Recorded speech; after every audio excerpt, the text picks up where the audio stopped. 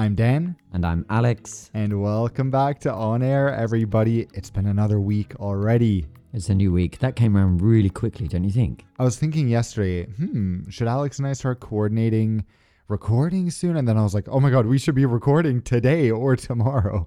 So yeah, it comes around quick. Sometimes it takes a long time. Yeah, we like to record as close to when we post as possible, don't we? So that it's okay, we're recording Tuesday kind of early evening to make sure that this is in your feed from Wednesday, available of course wherever you get your podcast, but you know that already because you're listening to us. So let's kick things off in today's episode. I know I like it when you're unprepared, okay? I want to just spring this on you. I want to play a really quick game which will link to what I think you might be doing tomorrow, but I don't know because you haven't told me anything because you don't tell me anything. So let's go. Okay, ready?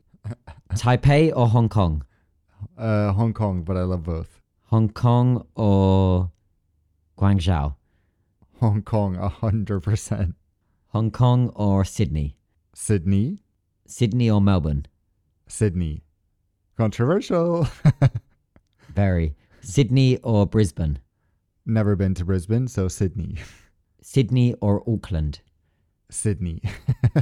Sydney or Dubai?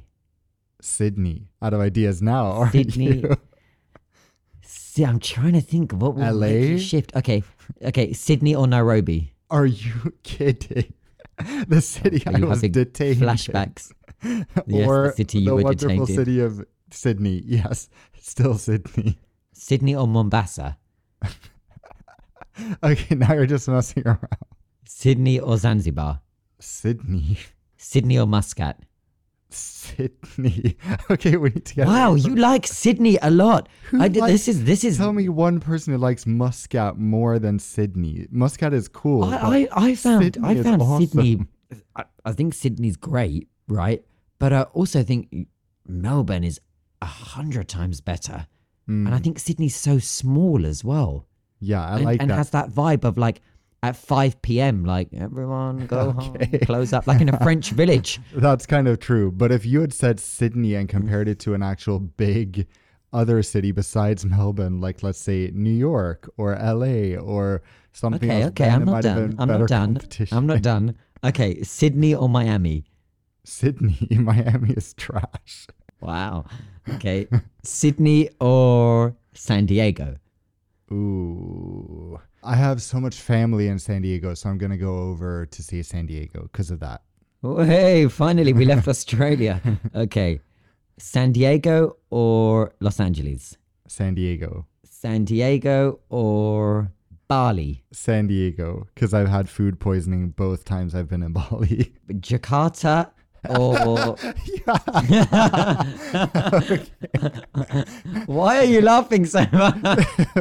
San Diego or Singapore? Think of the food. Singapore in that case, if we're thinking of food. I don't know. They're both great. Singapore, yeah? That's your answer. Singapore or Jakarta? Singapore. Singapore or Beijing? Singapore. Singapore or Phnom Penh? Singapore still. Where are you flying to tomorrow morning? Singapore. Hey, I knew it. I knew it. I love how we spent 5 minutes trying to get to where I'm going tomorrow. Yes, I'm going to Singapore tomorrow via Saudi Arabia. So when this episode goes live, I will be in Jeddah probably posting this. So yeah, send me well wishes. So you're flying Riyadh Air, I assume. Maybe I would if they actually existed, but for now they're not an option, so no. So who are you flying and why are you going via Saudi Arabia? I'm flying Saudi, and the reason is there's a few reasons. First of all, I found a very, very good fare. I thought it would be an interesting flight because last time I flew Saudi, the one other time I had food poisoning, so I basically couldn't eat, and it was on one of their worst planes. Then the return flight, which I'm going to save for next week because I don't want to talk about it before it's happened. I don't like jinxing things, but you will gasp when I tell you about the return flight. So can't wait for next Wednesday. You mean the flight that you've booked to journey from back? Singapore is also in Saudi. I booked a round trip. Right. But the return Why would flight I? is quite interesting. Okay. As in route or as in product You'll see. or Stay just have to tuned. wait and see. Okay. I don't mind. I can be patient. I can be patient. Does it ever cross your mind about the risk of food contamination? I mean, you just mentioned there that you had food poisoning on Saudi, or that at least you trace back to being from that flight. No, it Is it wasn't. something It that wasn't you're from the flight. It was.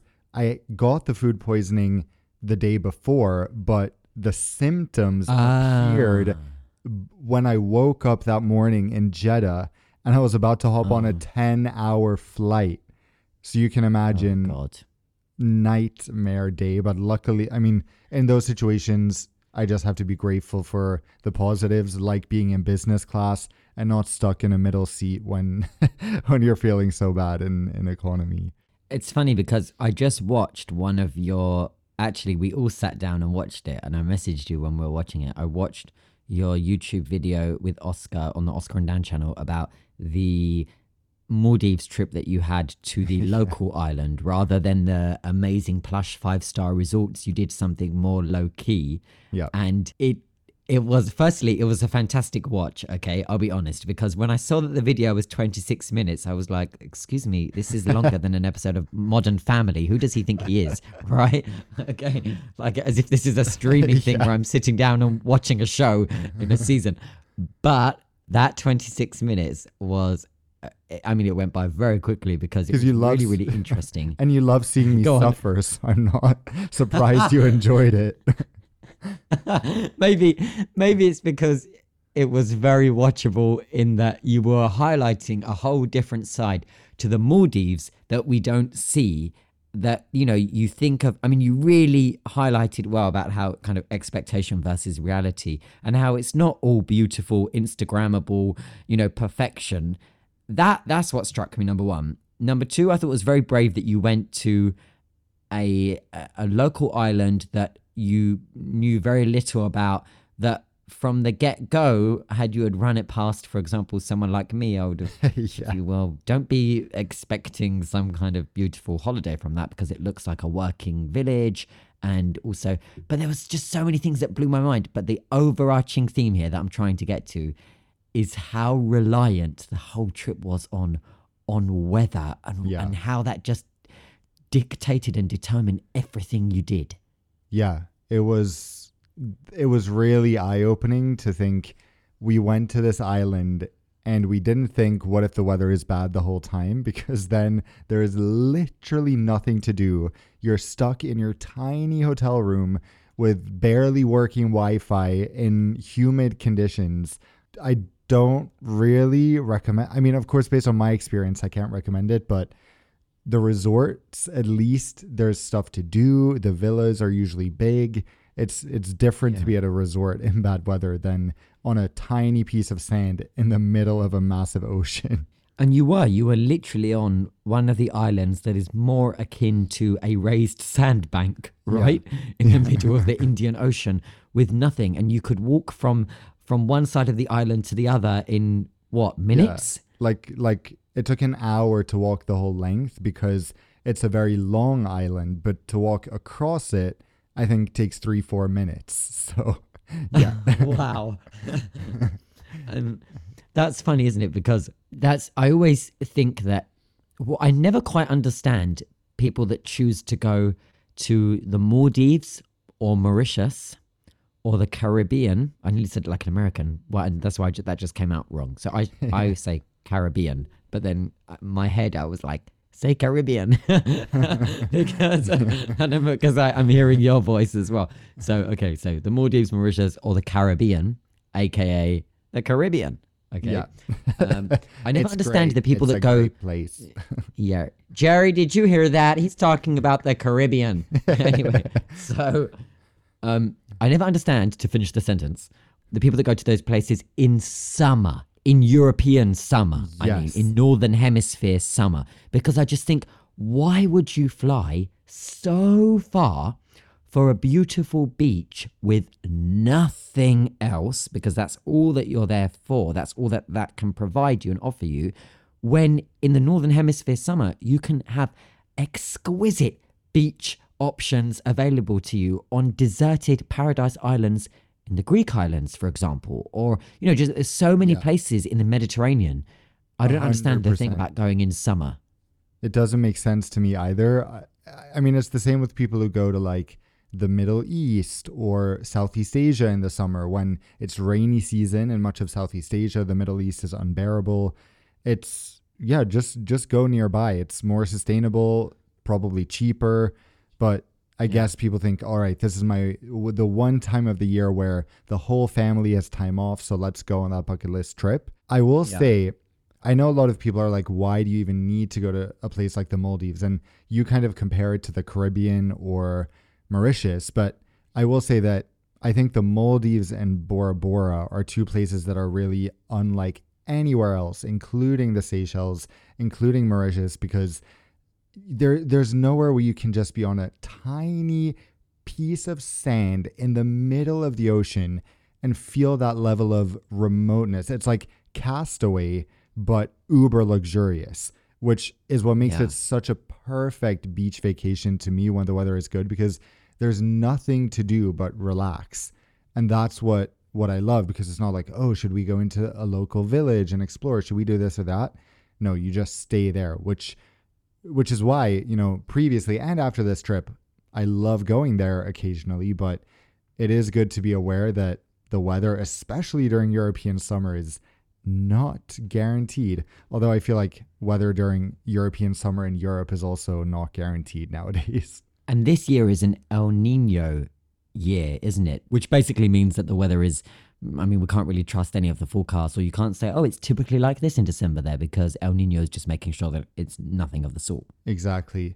The one thing I will say is that I feel this time of year, the best place you can go in the world if you want guaranteed sunshine is genuinely the Gulf, like Qatar, UAE, Oman.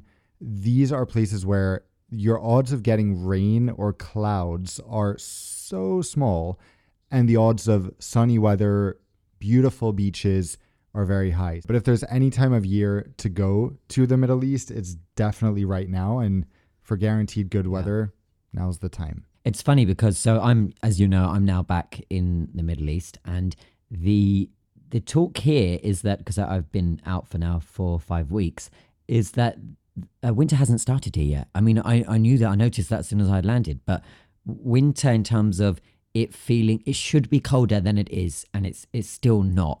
I mean, it's still very warm in the day, not just warm, but very warm in the day. And in the evening, it's not even cool. It's just okay, room temperature, if you like. Now, that's not how it should be. It should be cooler. Does that mean the winter is going to arrive later? If that's the case, then that is consistent with the fact that, at least in this region, winter has shifted later, a little bit later every single year. Luckily, it does mean it lasts a bit later as well, but it is funny. Or is this just exactly what is happening in the Maldives, exactly what is happening everywhere?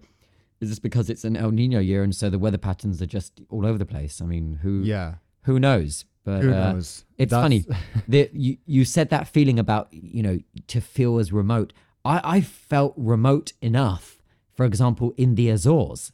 The Azores, the 9 islands that are Portuguese territory located in the middle of the Atlantic. I just found it so funny. I remember being there and opening up the Zara application to see where was the nearest Zara, and it was 500 meters away, because there is a Zara there. But I was thinking, how funny that it's showing me on the map, and all I see is this massive Atlantic Ocean with a pin on a Zara in the middle of it.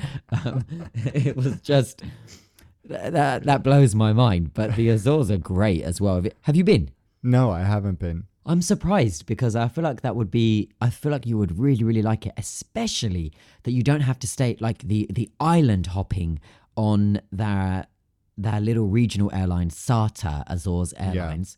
Is so easy. Like, it's super cheap, and you fly in the morning from one island to the other, and each flight is about 15 minutes. But there is one island, when I was island hopping there with the Airbus team, there's one island that we were supposed to go to, and every single time we could not go because aircraft could not land there because of the winds. And it's quite a famous airport, Lajes Field. It's often used as a diver airport for passenger planes that are going above the Atlantic. So the people of the Azores are quite used to the fact that they do live in an extreme part of the world, in quotes, in that some aircraft even struggle to land there in the first place, a bit like Madeira, because of the crosswinds, because you're talking about a landmass in the middle of the Atlantic. Yeah, I would love to go. It's such a cool place. Have you been to Madeira? No, I haven't been to the Canary Islands either. No. Okay. Iceland is the only island in the Atlantic, if you don't count Ireland and the UK that I've been in. And Iceland is making headlines, trying to spew up what could be another ash cloud. So we're keeping our eye on that, because there's a lot of volcanic activity up there. But look, Dan, it was another week where Boeing was just not out of the news. And the latest few updates since we last spoke is that they have found loose bolts at a bunch of different airlines. After airlines were starting to inspect, they were looking for loose bolts. They were finding, loose bolts where those plug exit doors were. Of course, that's the part that blew out on an Alaska 737 MAX 9 a couple of weeks ago. We did the emergency pod about it. If you haven't listened to it, you can go back in your feed and click it. But also they found loose parts in other areas of the aircraft. And crucially, I think the most significant development since we last spoke is that the FAA, the US aviation regulator, is not simply investigating what happened, but it has now formally placed Boeing under yet another investigation. Yep, not good news for Boeing, but I think it's good news for passengers. We want to feel safe flying Boeing, and they made a statement. I'm not sure if it was yesterday or I read a statement from them today, basically saying that they are going to double down on quality assurance. Every part of the assembly line is going to be inspected. They're going to have more inspectors looking at different components.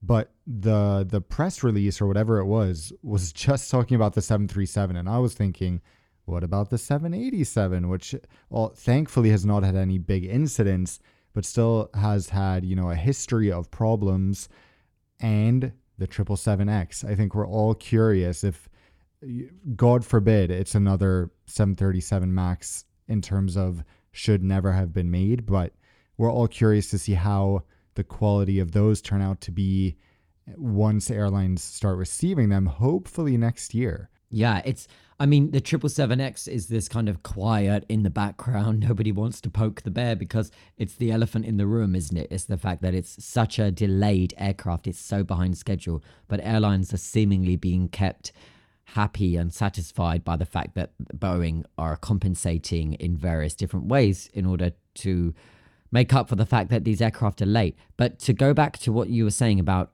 Boeing insisting that they are going to be looking at the way that they manufacture and their processes in production and so on and so on.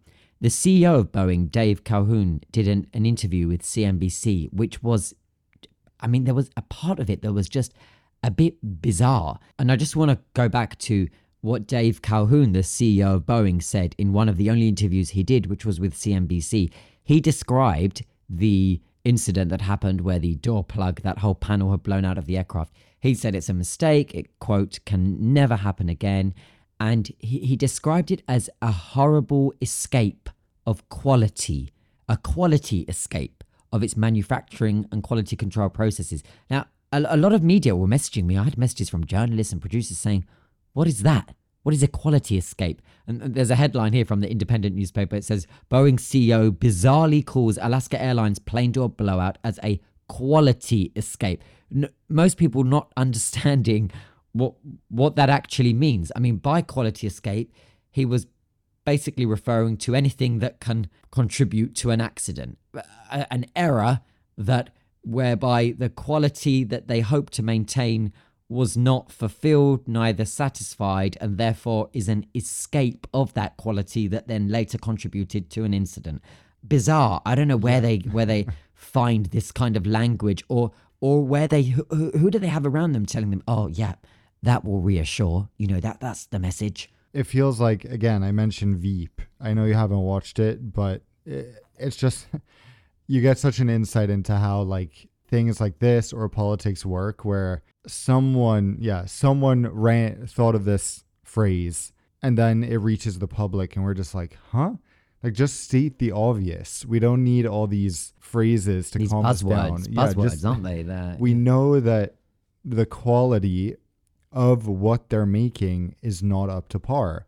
The amount of comments I get these, like, in the past week about people saying, oh, I'll never fly a Boeing plane again, all that stuff.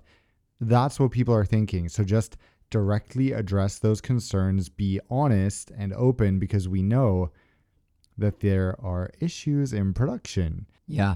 And it's funny because if you go onto any airline's Twitter feed on X that has, if these airlines have 737 MAX aircraft. So, for example, I was doing this a few days ago and I was looking at TUI, the UK leisure carrier. I was looking at Icelandair. I was looking at all these different carriers. There are loads of tweets daily where they're having to respond to passengers who are saying, hold on, my booking says 737 MAX. Why are you flying this aircraft that's made headline news again? I don't want to fly, or what are my rights, or can I change, and so on and so on. And TUI had replied to one passenger saying, no. We do not fly the Dash 9, the 737 MAX Dash 9, which is the one that suffered the blowout in the US. We fly the 737 MAX Dash 8. So rest assured, the tweet said, we only fly the 737 MAX Dash 8. And the person replied, oh, great. So thank you. I feel so much better knowing it's the one that was grounded for almost 2 years following two fatal crashes that triggered the largest crisis in aviation, lost almost 400 lives, and was down to a software fault. It's that one. Thank you. I feel much better, is what the person replied. Now, of course, it's absolutely right. I mean, both the airline were factually correct in stating they don't operate the Dash 9, but to then come back and in a reassuring tone and say, we fly the Dash 8, is not the statement they think they're making in these times where people are not interested in variance. I mean, I feel I've been explaining the difference between variance on my radio broadcasts over the last week on LBC, day in, day out, that I've been on, and saying, well, that's actually due to the Dash 9, that's the Dash 8.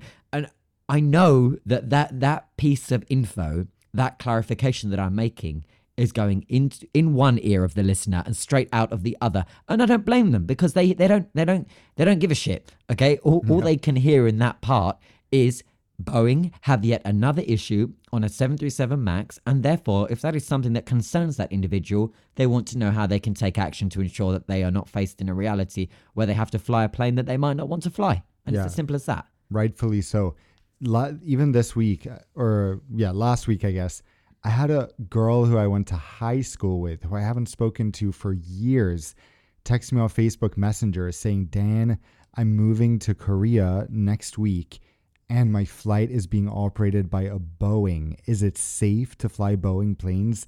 This girl who has nothing to do with aviation. I was like, okay, wow. So I obviously calmed her down. I said, don't worry about this.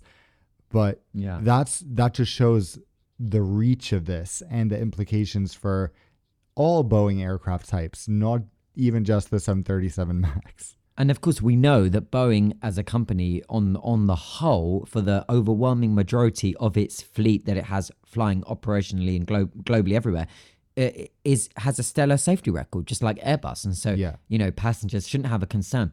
But you're right, the reach of all this negative press, and it's not the press's fault. It's not media. These are not simply negative headlines. These are documenting real world terrible incidents. The reach of those incidents has been immense. You're right, and in media, it's known as cut through. And I always know when something has cut through, when, just like you said, when someone that is totally out of our world of aviation and politics and so on, when they know. And I had almost the exact same thing. I had a builder. He's not even a builder, bless him. He's a handyman.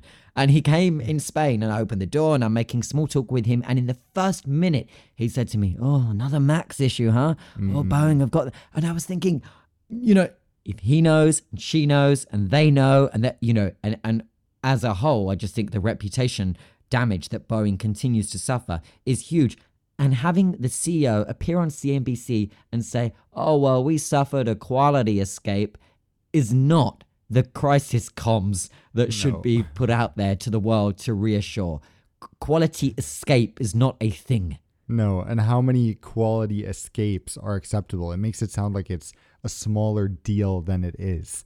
That's what's kind of Yeah. concerning. Another Yeah. story I You're right. really wanted to talk about was, we don't have to discuss it for a long time, but it was going quite viral, especially in India or South Asia, because I think it was yesterday, a man on an Indigo flight punched his pilot. Why? Drum roll, because there was a delay due to fog in Delhi, literally completely out of the crew's control.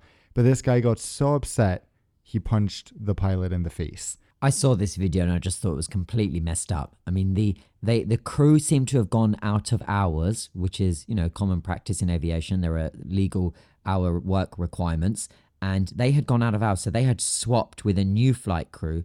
And then somebody's videoing, and this passenger just runs to the front of the cabin. The crew go to block him with a cart.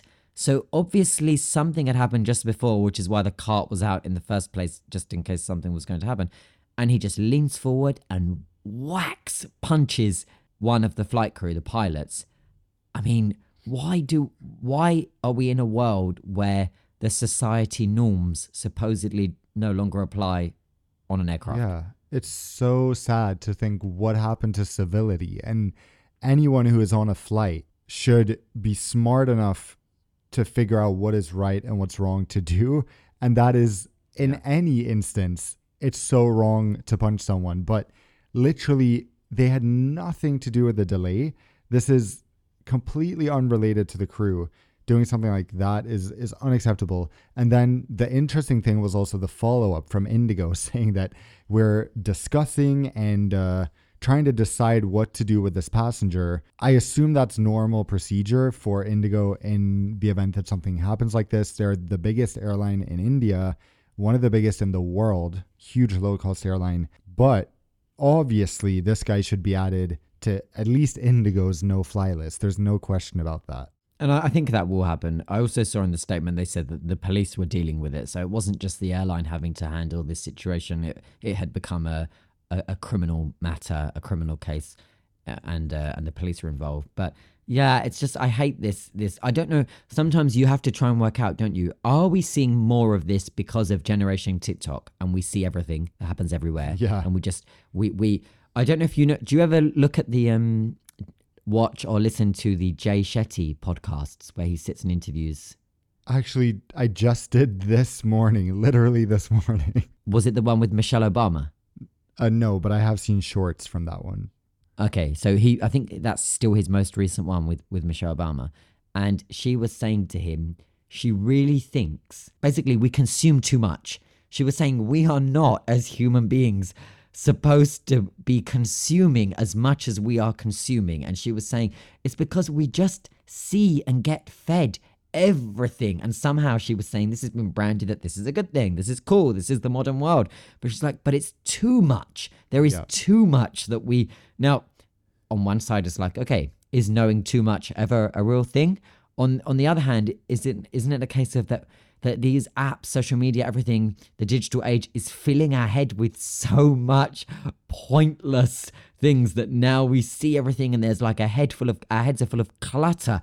And so sometimes, to go back to what we're talking about with the Indigo case, I don't know if we're just seeing more of things that used to happen anyway, or if society has just got worse globally. You could be right. And I think on the positive side, trying to find something positive, comparing aviation to 20 years ago, for example, nowadays, we don't really have to worry about hijackings, for example, which were a huge concern, especially on transatlantic flights 20 years back. Of course, it's still a concern, but I feel like there's always something to be worried about, something that's different. And who knows, we might have seen a lot more incidents or safety concerns with people that didn't quite reach a global audience if social media had existed 10, 20 years ago. Well, it did exist 10 years ago, 20, 30 years ago.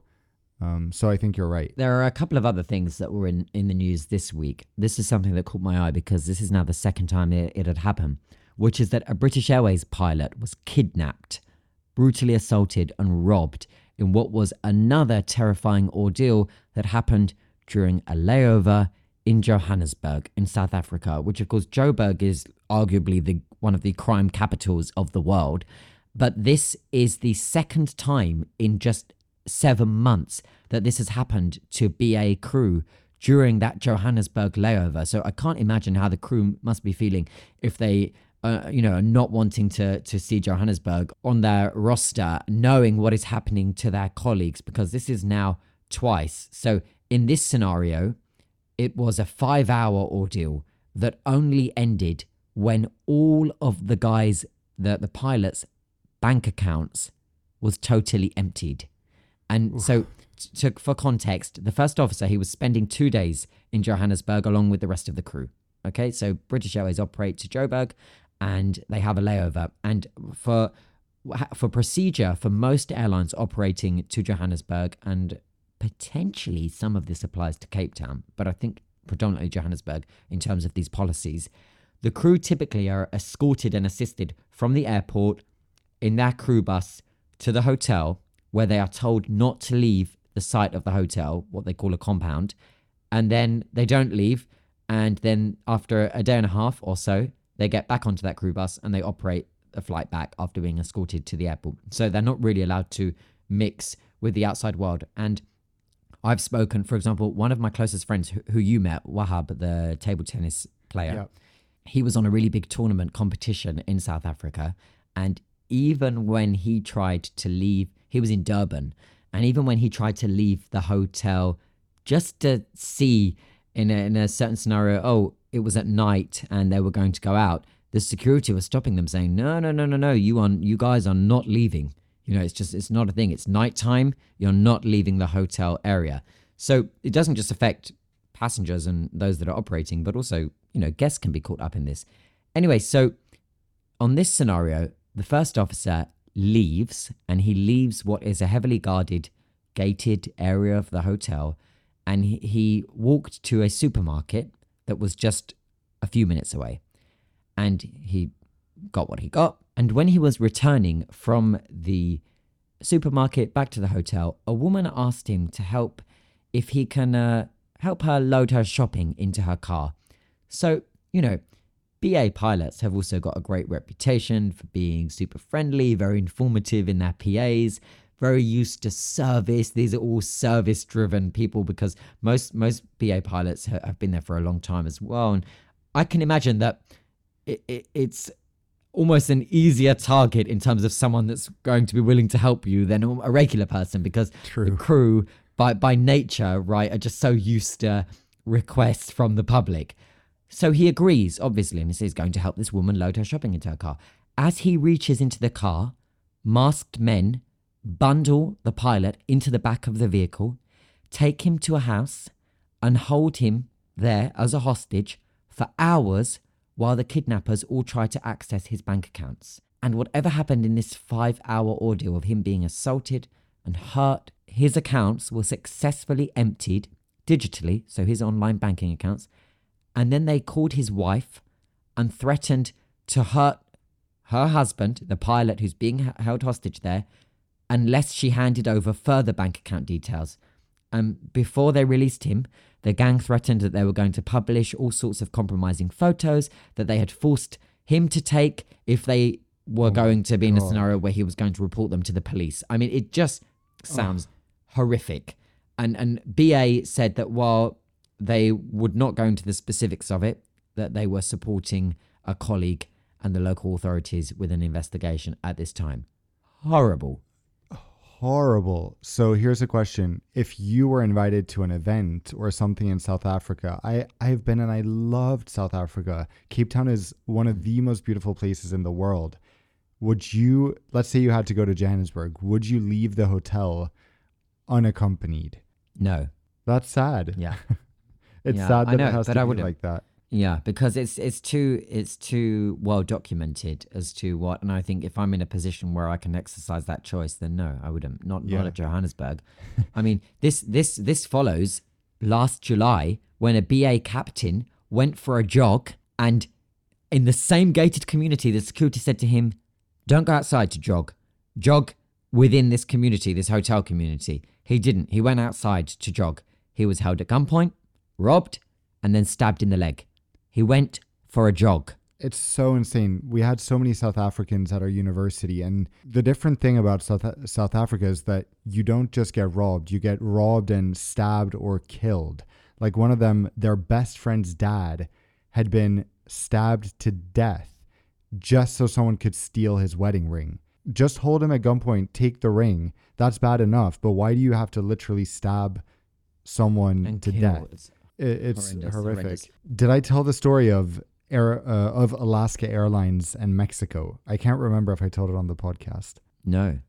So the first time Oscar and I were going to Mexico in January 2018, so we were 20, we flew Alaska Airlines nonstop from San Francisco, where we were living at the time. And we were chatting with the crew, and I was like, so, do you get a layover in Mexico City? Yeah, we get a layover. Have you been before? Yeah. So what do you like doing in Mexico City? Oh, we're not allowed to leave the hotel. I go, what? In Mexico? Yeah, nowhere in Mexico we're allowed to leave the hotel. And then you just get this weird feeling like, I'm about to go on vacation to this city where apparently the flight attendants are not allowed to leave. Of course, it's, company insurance and all that type of stuff that makes it complicated. I don't know if that's the case anymore either.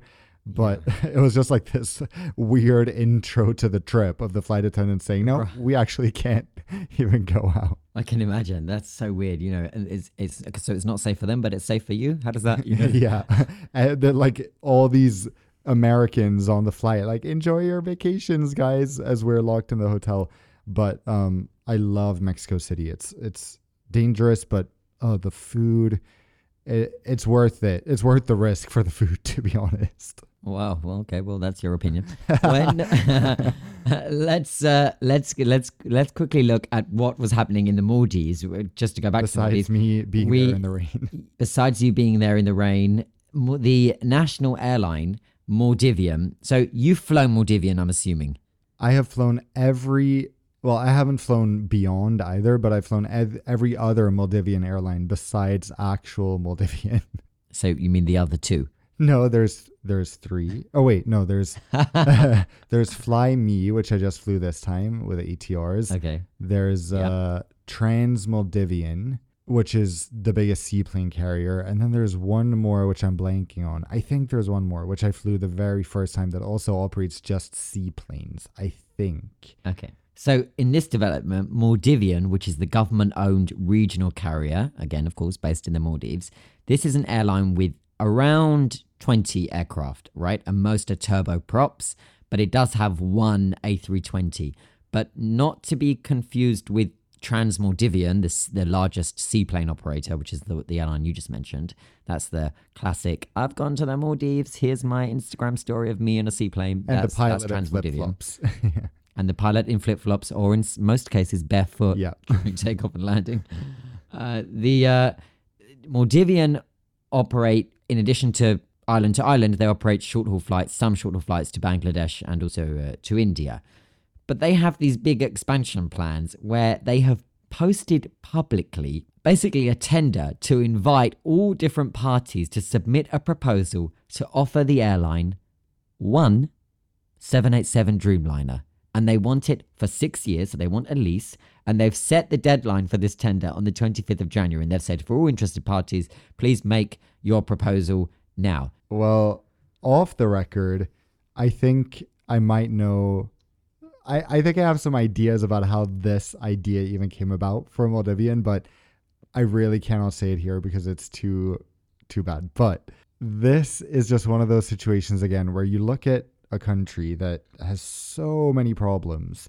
We just see this so many times. And the government is like, I have a great idea. How about we buy a wide body aircraft, which no one needs. There's plenty of foreign aircraft serving our country. And it just shows that the people in charge of these decisions have no idea what they're doing, because the cost of having just one Dreamliner for pilots, crew, maintenance, everything will be impossible to turn a profit. So it's doomed to fail, but good luck. That is interesting. And you know what's good? I mean, I can tell you from being in the room that there are many airlines that have these weird ambitions. For example, you're a tiny airline, you've got, you operate regional aircraft, and I want 5 A350s, or I want 10 330neos, and so on. Do you know in those scenarios, I've been in the room where Airbus sales guys have said, guys, even though you want and you're willing to buy X amount of, for example, A350s for us, given that you have never had a wide body aircraft in the existence of your airline X, let's call it, they have told that airline while I've been in the room, don't do it. That's not for you. You should start with this, and we'll assist you in a journey to expansion so that one day, when it makes financial sense, you can operate something like that you want right now. But for now, why don't we explore something that is a little more better suited for you and your needs and your route network and so on. Which when that happened, and it was one of the top Airbus sales guy leading the sales campaign that was saying this, I was in the room and I was thinking, that's really interesting, because maybe it's a common misconception that anyone can approach Airbus and Boeing and say, I want this as an airline. And they're just going, yep, oh, sure, give us your money and we'll just deliver it to you. Actually, it's much more a partnership in their approach. So they literally told the operator, the airline, they literally told them, no, you shouldn't, which I really admired, because it didn't make sense. It didn't make sense. You know, we knew it, they knew it, he knew it, but who was going to say it? You know? Can't have so your candy. That was quite, it feels like they, in that case, maybe they hope that the airline will opt for more narrow bodies or something, but there's just some regions, some people where it just doesn't work. I mean, Uganda Airlines comes to mind for me as an example of an airline that has CRJs and then A330-800 Neos, which one other airline operates, right? It's just it's the height of random. I would never advise anyone to take an A330-800 based on the fact that there are so few of them. It is a great aircraft, but I am... until today, I'm surprised that they even continue to bother to have this as an offering from the Airbus family of aircraft that they have for sale. But it is because it is so, the commonality between the 800 and the 900 is so close that actually it doesn't cost Airbus too much to make both models. So that's why. Yeah, it is interesting because there isn't anything to fill that space between an A321 and an A330 Neo 900 if that 800 doesn't exist. But it's such a big jump that, to me, that's a big obvious hole in the market where, for example, the 787-8 is maybe much more popular. So yeah. Do we need an A325? Ooh. Well, no, we don't want it. Much rather have an A330-800 than an A325. Ugh. An A325 would be like if an A330-800 and a 787-8 had a baby, but the baby was somehow larger than the 321. It would basically maybe be more stocky. It would basically be a 757-300. No, I'm thinking chunkier, not like a pencil. What? It would have a wider fuselage. Because then it's a different plane right now on the podcast. Yeah. We are inventing the next Airbus plane. You heard it here. Yeah, I mean, exactly. You're saying, but wait, is it? I'm like, well, Dan, I did start creating this aircraft in my head about 12 seconds ago. So, with that, I'm delighted to say that we are firmly moving on to questions, where we are going to go through loads of questions. We've allocated a lot of time for Q&A. These are the questions that you want answered, and Dan and I are here to deliver on that. So without further ado, let's get going. All right, this ties in nicely to the topic we were just discussing. Alessio asks, what are our thoughts on new business class only operator Beyond and their A319 that's based in the Maldives? So Beyond is a new all business class airline. They took a 319 from, am I correct in saying the aircraft previously flew a lifetime ago at EasyJet?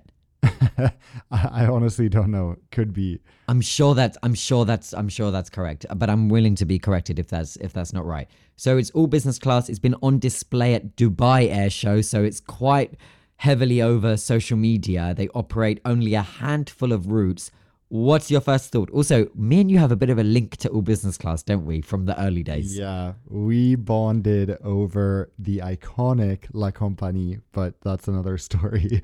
Yeah. My thoughts on this are it's never going to work.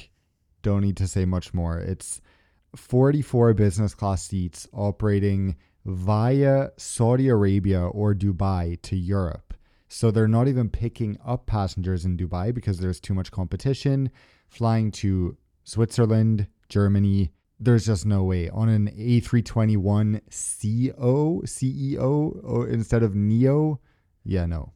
And the economics of all business class have always proven to have been, unfortunately, a disaster. Now, this Beyond carrier have secured decent investment, and they have a variety of investment, including that from the Middle East, to look at the model of does all business class work, and to answer you in a nutshell, history has proven time and time again that it just economically does not work. The margins in aviation are incredibly thin, and it is a nightmare to break even on an aircraft with such a light capacity arrangement of all business class. We've seen countless examples of it all the way back. Do you remember Max Jet? Do you remember them? I mean, No. you were in diapers with when Max. Oh, Jet yeah. was around. And you were what, at Cambridge? I was probably in diapers as well, but I knew what Max Jet was, so that was the difference between you and I. So Max Jet, they operated from London Stansted, all business class to New York, collapsed. Do you remember Silverjet? I don't remember. I've heard of it, but I don't remember it. But I'll mention the next one. Silverjet had these big chunky. Oh, open. Exactly. Look at Open Skies. Open Skies. That was Paris Orly to New York. Failed. Silverjet were 767s. Quite a good looking aircraft, all in silver with a very lightly written. You could just make out as a Silverjet. They flew from the glamorous business hub that is Luton. And they flew from Luton to New York, collapsed. Not only does it are the economics incredibly difficult, but you have to understand who typically is especially back then, the business class traveler. And the business class traveler is one in which is able to leverage points and loyalty that doesn't exist or extend to these small standalone carriers, which is again why they struggle. It doesn't extend with the fact that they are unable to offer frequencies. You know, if I am on the rat race, you know, international travel going between the big hubs of, for example, London and New York, I need an offering of a New York service at 1 p.m. and then again at 1:45 and then perhaps again at 3 p.m. and at 4 p.m. and so on and so on and so on. I can't commit to one flight a day because I'm flying an all business class carrier that is only making the journey once, and with no change options and so on, no alliances, no partnerships, and so on and so on. It's why all business class as a concept has constantly proven to have been disastrous, unfortunately. Yeah, and that was great what you said. You also need to add the fact that many people are connecting. So the reason British Airways is able to fill 60 to 80 business class seats on a transatlantic flight is that people are coming from all over Europe. These niche airlines don't have those connections. So it's another reason they can't sustain it. And I mean, look, who would choose to fly an A319 in a 2-2 layout with a stop in Saudi Arabia in the middle of the night as opposed to Q Suite on an A350, for example? No one. Besides, Q Suite is probably cheaper than the Beyond option. So long and short answer, unfortunately, not looking very bright. And you made a perfect point about the connecting passengers, because do you know that up until recent years, if British Airways only looking at its short haul operation, it would have been bankrupt. It doesn't make money. It's completely loss making. BA's, not anymore, but until recently, BA's short haul operations were utterly loss making. Why were they able to sustain healthy financials?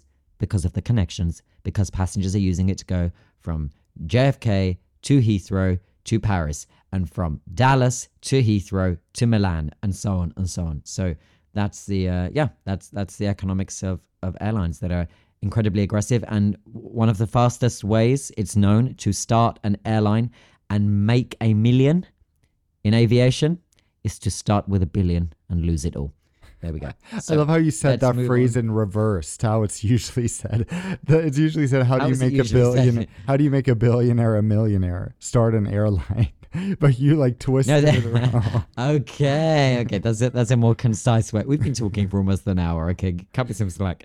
That's a more concise way of saying it. Okay, next question is coming again via Instagram from Claire. She says, "Are there any routes that you think a train provides a better experience than flying? For example, London to Paris on the Eurostar or something like the Orient Express." What are your thoughts? Definitely the Amtrak. No, absolutely not. But I haven't taken that many trains on routes where I could have flown.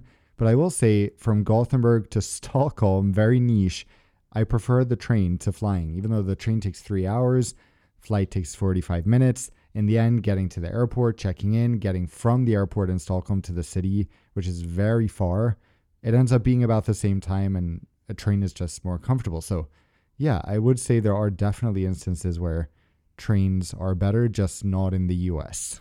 I think there are tons of examples, and I think you, Claire, correctly outlined, for example, the route between central London and central Paris makes perfect sense to go by train rather than go through the whole thing of it being an international flight, and not least since Brexit and, the difference now between the immigration queue for British passport holders and you're literally arriving as a third country arrival and so on and so on. It's just a bit simpler if you're doing that by train rather than by air.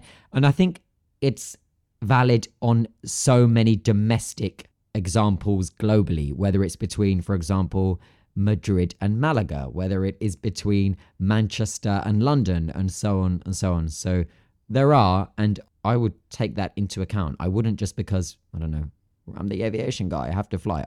I wouldn't let common sense get in the way of that. If it makes more sense to take a train on a certain route, then that's what I would absolutely be willing to do and do. Apparently you have nothing to add to that. Nope. Because we're moving on. Yeah. The next question is from Chev, who says, "What happens with animals in the cargo hold? Is there an attendant with them, or are they put in with the luggage?" With a scared emoji. Well, first of all, there's not an attendant on passenger planes, but you're not flying animals like horses or, well, what other huge, maybe gorillas, things that are sometimes transported. Pandas come to and from China. Yeah. All those bigger animals are flown on cargo planes. And in those cases, many times there are attendants. For example, horses will usually have someone traveling with them that takes care of them. Dogs and cats and pets are left unattended in cages in a separate compartment that is temperature controlled, of course, oxygenated. And yeah, they have to withstand some very long, tough conditions sometimes. Yeah, I couldn't put my dog through that, to be honest. And that's why we didn't do that when we still had our dog, had a Doberman. He was, we got him to 12 years old, bless him, which is really a very decent age for a Doberman because his brothers and sisters from the same litter had passed by about 7 years old. Because for Dobermans, it's not so common to live beyond even 9 or 10. But we couldn't put him through the stress of that because we knew he wouldn't. And also, do you know that it heavily relies on the flight crew reading the correct notes to ensure that they know that they are carrying live animals, to ensure that it is kept warm down in the cargo hold, and that's the flick of a switch that, God forbid, if they forget, that's the end. Oof. It's quite a bit of pressure to ensure that they are remembering to. And I remember reading a book of a cabin crew. She wrote a book. She's quite famous. And she was saying how she would never, she could remember so many examples of where pets were coming out entirely, this sounds so awful to say, frozen, because the flight crew had not had the warming system on in the cargo hold. So I mean, that's rare. Obviously, I'm talking about something that's isolated, but yeah, there's no one to look after them. Even on these ultra long hauls, you just have to put them in with the correct cage size, with some drink, some water, and maybe a little bit of food. But who knows? Maybe the dog eats the food in the first 3 minutes, and then what's it going to do for 17 hours? It's that's poor things. Anyway, let's move on. This next question is an interesting one and is from Alessandro. I'm going to read it out in full. It came via Instagram. He says, "Hello, Alex. A question for the podcast. You and Dan and all YouTubers, journalists, etc. talk shit about Euro business class. Recently, ITA, the Italian flight carrier, ITA Airways, introduced real business class and premium economy on flights from Rome to London and Paris and soon to other destinations with the A321. Have you seen it? Are you keen to try it? Is this good news and could make other European full service carriers do the same?" Alessandro. Alessandro, dude. Alessandro, we don't talk. We have not spoken shit about Euro business class. We have we not? spoken No, we've spoken realistically about Euro business class. We've spoken in a way to set expectations where if people are spending their hard-earned cash on business class in Europe, they deserve to know that it's just an empty middle seat and not something that is like a nice plush business class cabin that you get on others. So we're just protecting other people's investments, ensuring they know exactly what they're going for. That's the first part of the question. Yeah. The second part is we, of course, have seen what ITA Airways has on the A321neo, their new aircraft, and we were super pleased to see that they've introduced a real business class cabin with lie flat and a premium economy. And it seems mad that they've done this because no other European airlines do this on European routes. So it's something that is quite extraordinary in that sense. But I also am not sure that it makes much commercial sense. Well, personally speaking. Well, there's a big but there because they're only flying it to London for crew training, and they might, I think, keep some European frequencies between when an aircraft would have just been on the ground, between long haul legs to the Middle East or North Africa. But unfortunately, this aircraft is not intended for European flights. The seat is not intended for European flights. It's just a nice bonus. It's the same reason you get British Airways wide bodies on some European routes. It's the same reason you get Lufthansa and Swiss wide bodies on certain routes, especially in the summer. To fill, for example, there might be enough demand during certain seasons where they can fill a wide body when it would have just been sitting on the ground. There might be cargo reasons. For example, British Airways did that a lot during the pandemic, flying 777s and 787s to Europe because there was so much cargo demand with passengers on board as well. So this is just a situation where it was not introduced for the European market. I don't think it will change anything in the European market, and Europe is just, it's a sad reality that we get decent food on board, but everything else is no bueno. And we get lounge access, which you don't get in the US. I'm so glad that you clarified that because I suspected, but I hadn't looked into it, but I suspected that this aircraft was not for London from Rome and Paris from Rome, and that actually this aircraft is going to be deployed on mid and long haul routes, which is why they had selected the A321 that has increased range, that is that part of the new 321neo family, and so on and so on. So the fact is that actually, Alessandro, the aircraft, as Dan correctly outlined, is not supposed to be on those routes in the first place and is there for operational efficiency, which is great for us and great for you. And also it's a decent product and I'm looking forward to flying it. And I'm sure you are too, Dan. Yeah, I would say it's definitely the best seat since it's a reverse herringbone to ever be, or at least so far, to be on an A321.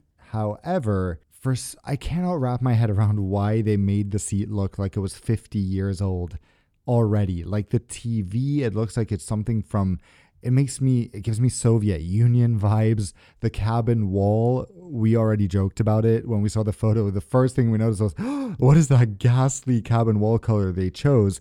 The cabin wall is just awful, the pattern that they've gone for. And I know there are hundreds and hundreds of options for the design of the cabin wall. There is white, there is off-white, there is beige, there are grey spots, there is brush stroke, there are different textures, everything. What they have chosen, I was shaking my head. Yeah.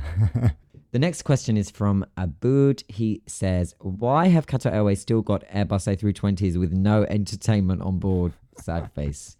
I think the quick answer to that is that not all short-haul aircraft are equipped with the in-flight entertainment systems that you would expect on long and mid-haul routes, especially in an age of a bring-your-own device, a BYOD digital age, where at least one person per seat row have an iPad or similar in order to keep themselves entertained for a couple of hours. So it's not a standard requirement, nor also something that airlines heavily invested in years ago when these aircraft were delivered. But good going forward. Habibi, we're forgetting that Qatar Airways took delivery of 8 737 Maxes last year without entertainment. So it's not just the A320s. Correct. The 737 Maxes are the least 737 Max that were rushed in the middle of the Airbus dispute. And they are operating routes that you categorically do not need a full in-flight entertainment system on. Doha to Sharjah, 40 minutes. Doha to Kuwait, an hour Doha max. to Baku, Yerevan, and Tbilisi is 3 hours. So okay, well, that's too long for that. Yeah. So bring your own device if you're on that. Yeah, I agree. But it's important to note that that's not fundamentally a firm part of, it's an active part of the fleet. So maybe that sounds a little bit confusing, but it's not something that it's not the Qatar Airways product, for example, on the aircraft. These aircraft were rushed in the middle of the Airbus dispute, and the entire product actually belongs to, because it was already fitted into the cabin, to the Russian airline, S7, that never took that aircraft because of the sanctions. So it's a little unfortunate if you end up on one without your own device on a rare route that is longer than 40 minutes, as you just said, to Armenia, Azerbaijan. Yeah, Armenia. Our friend April Lynn, whose wedding we are going to this weekend in Singapore, we went to Armenia and Azerbaijan with her summer 2022. So she flew Qatar Airways and she landed. She was like, "What the hell, man? You told me Qatar Airways is one of the best in the world, and then I don't have a TV on this 3-hour flight because it was an A320 without the TVs back then." And I was like, "I'm sorry." But I think it's worth pointing out that we've said this many times, that probably one of the biggest issues for Qatar Airways, if not the biggest, is just the inconsistency in terms of onboard product. If you get a good one, it's great. The fleet, it's just too inconsistent. Meanwhile, you have Air Canada, which we've sometimes joked about, that has TVs even on their Bombardier CRJ aircraft. They are the airline of in-flight entertainment. Delta, of course, also. United expanding a lot. So North America is really good when it comes to that if you avoid American. You're right. North America is better at that. And I'm looking forward to, for example, now that the Airbus dispute ended with Qatar sorting out the level of consistency across. And I'm hearing good things. So good. Hopefully that means some a little more consistency fleet-wise coming up. Let's go to the next question. Okay, Alex, this question is from Marco. He asks, what is happening with the sale of TAP Portugal? Sure. So TAP Air Portugal is waiting for privatization, and it's ultimately selling a majority stake, a 51% stake. This was a sale that was launched back in September 2023, and the aim was to get all of the terms of any deal finished by the year end, and then to get some official bids in and done around now, beginning of the new year.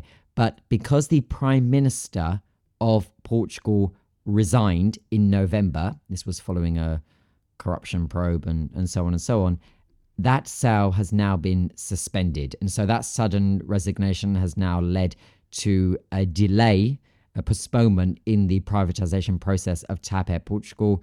And so no significant developments just yet. It seems that the postponement is going to last around 9 to 12 months, so it could even be a year.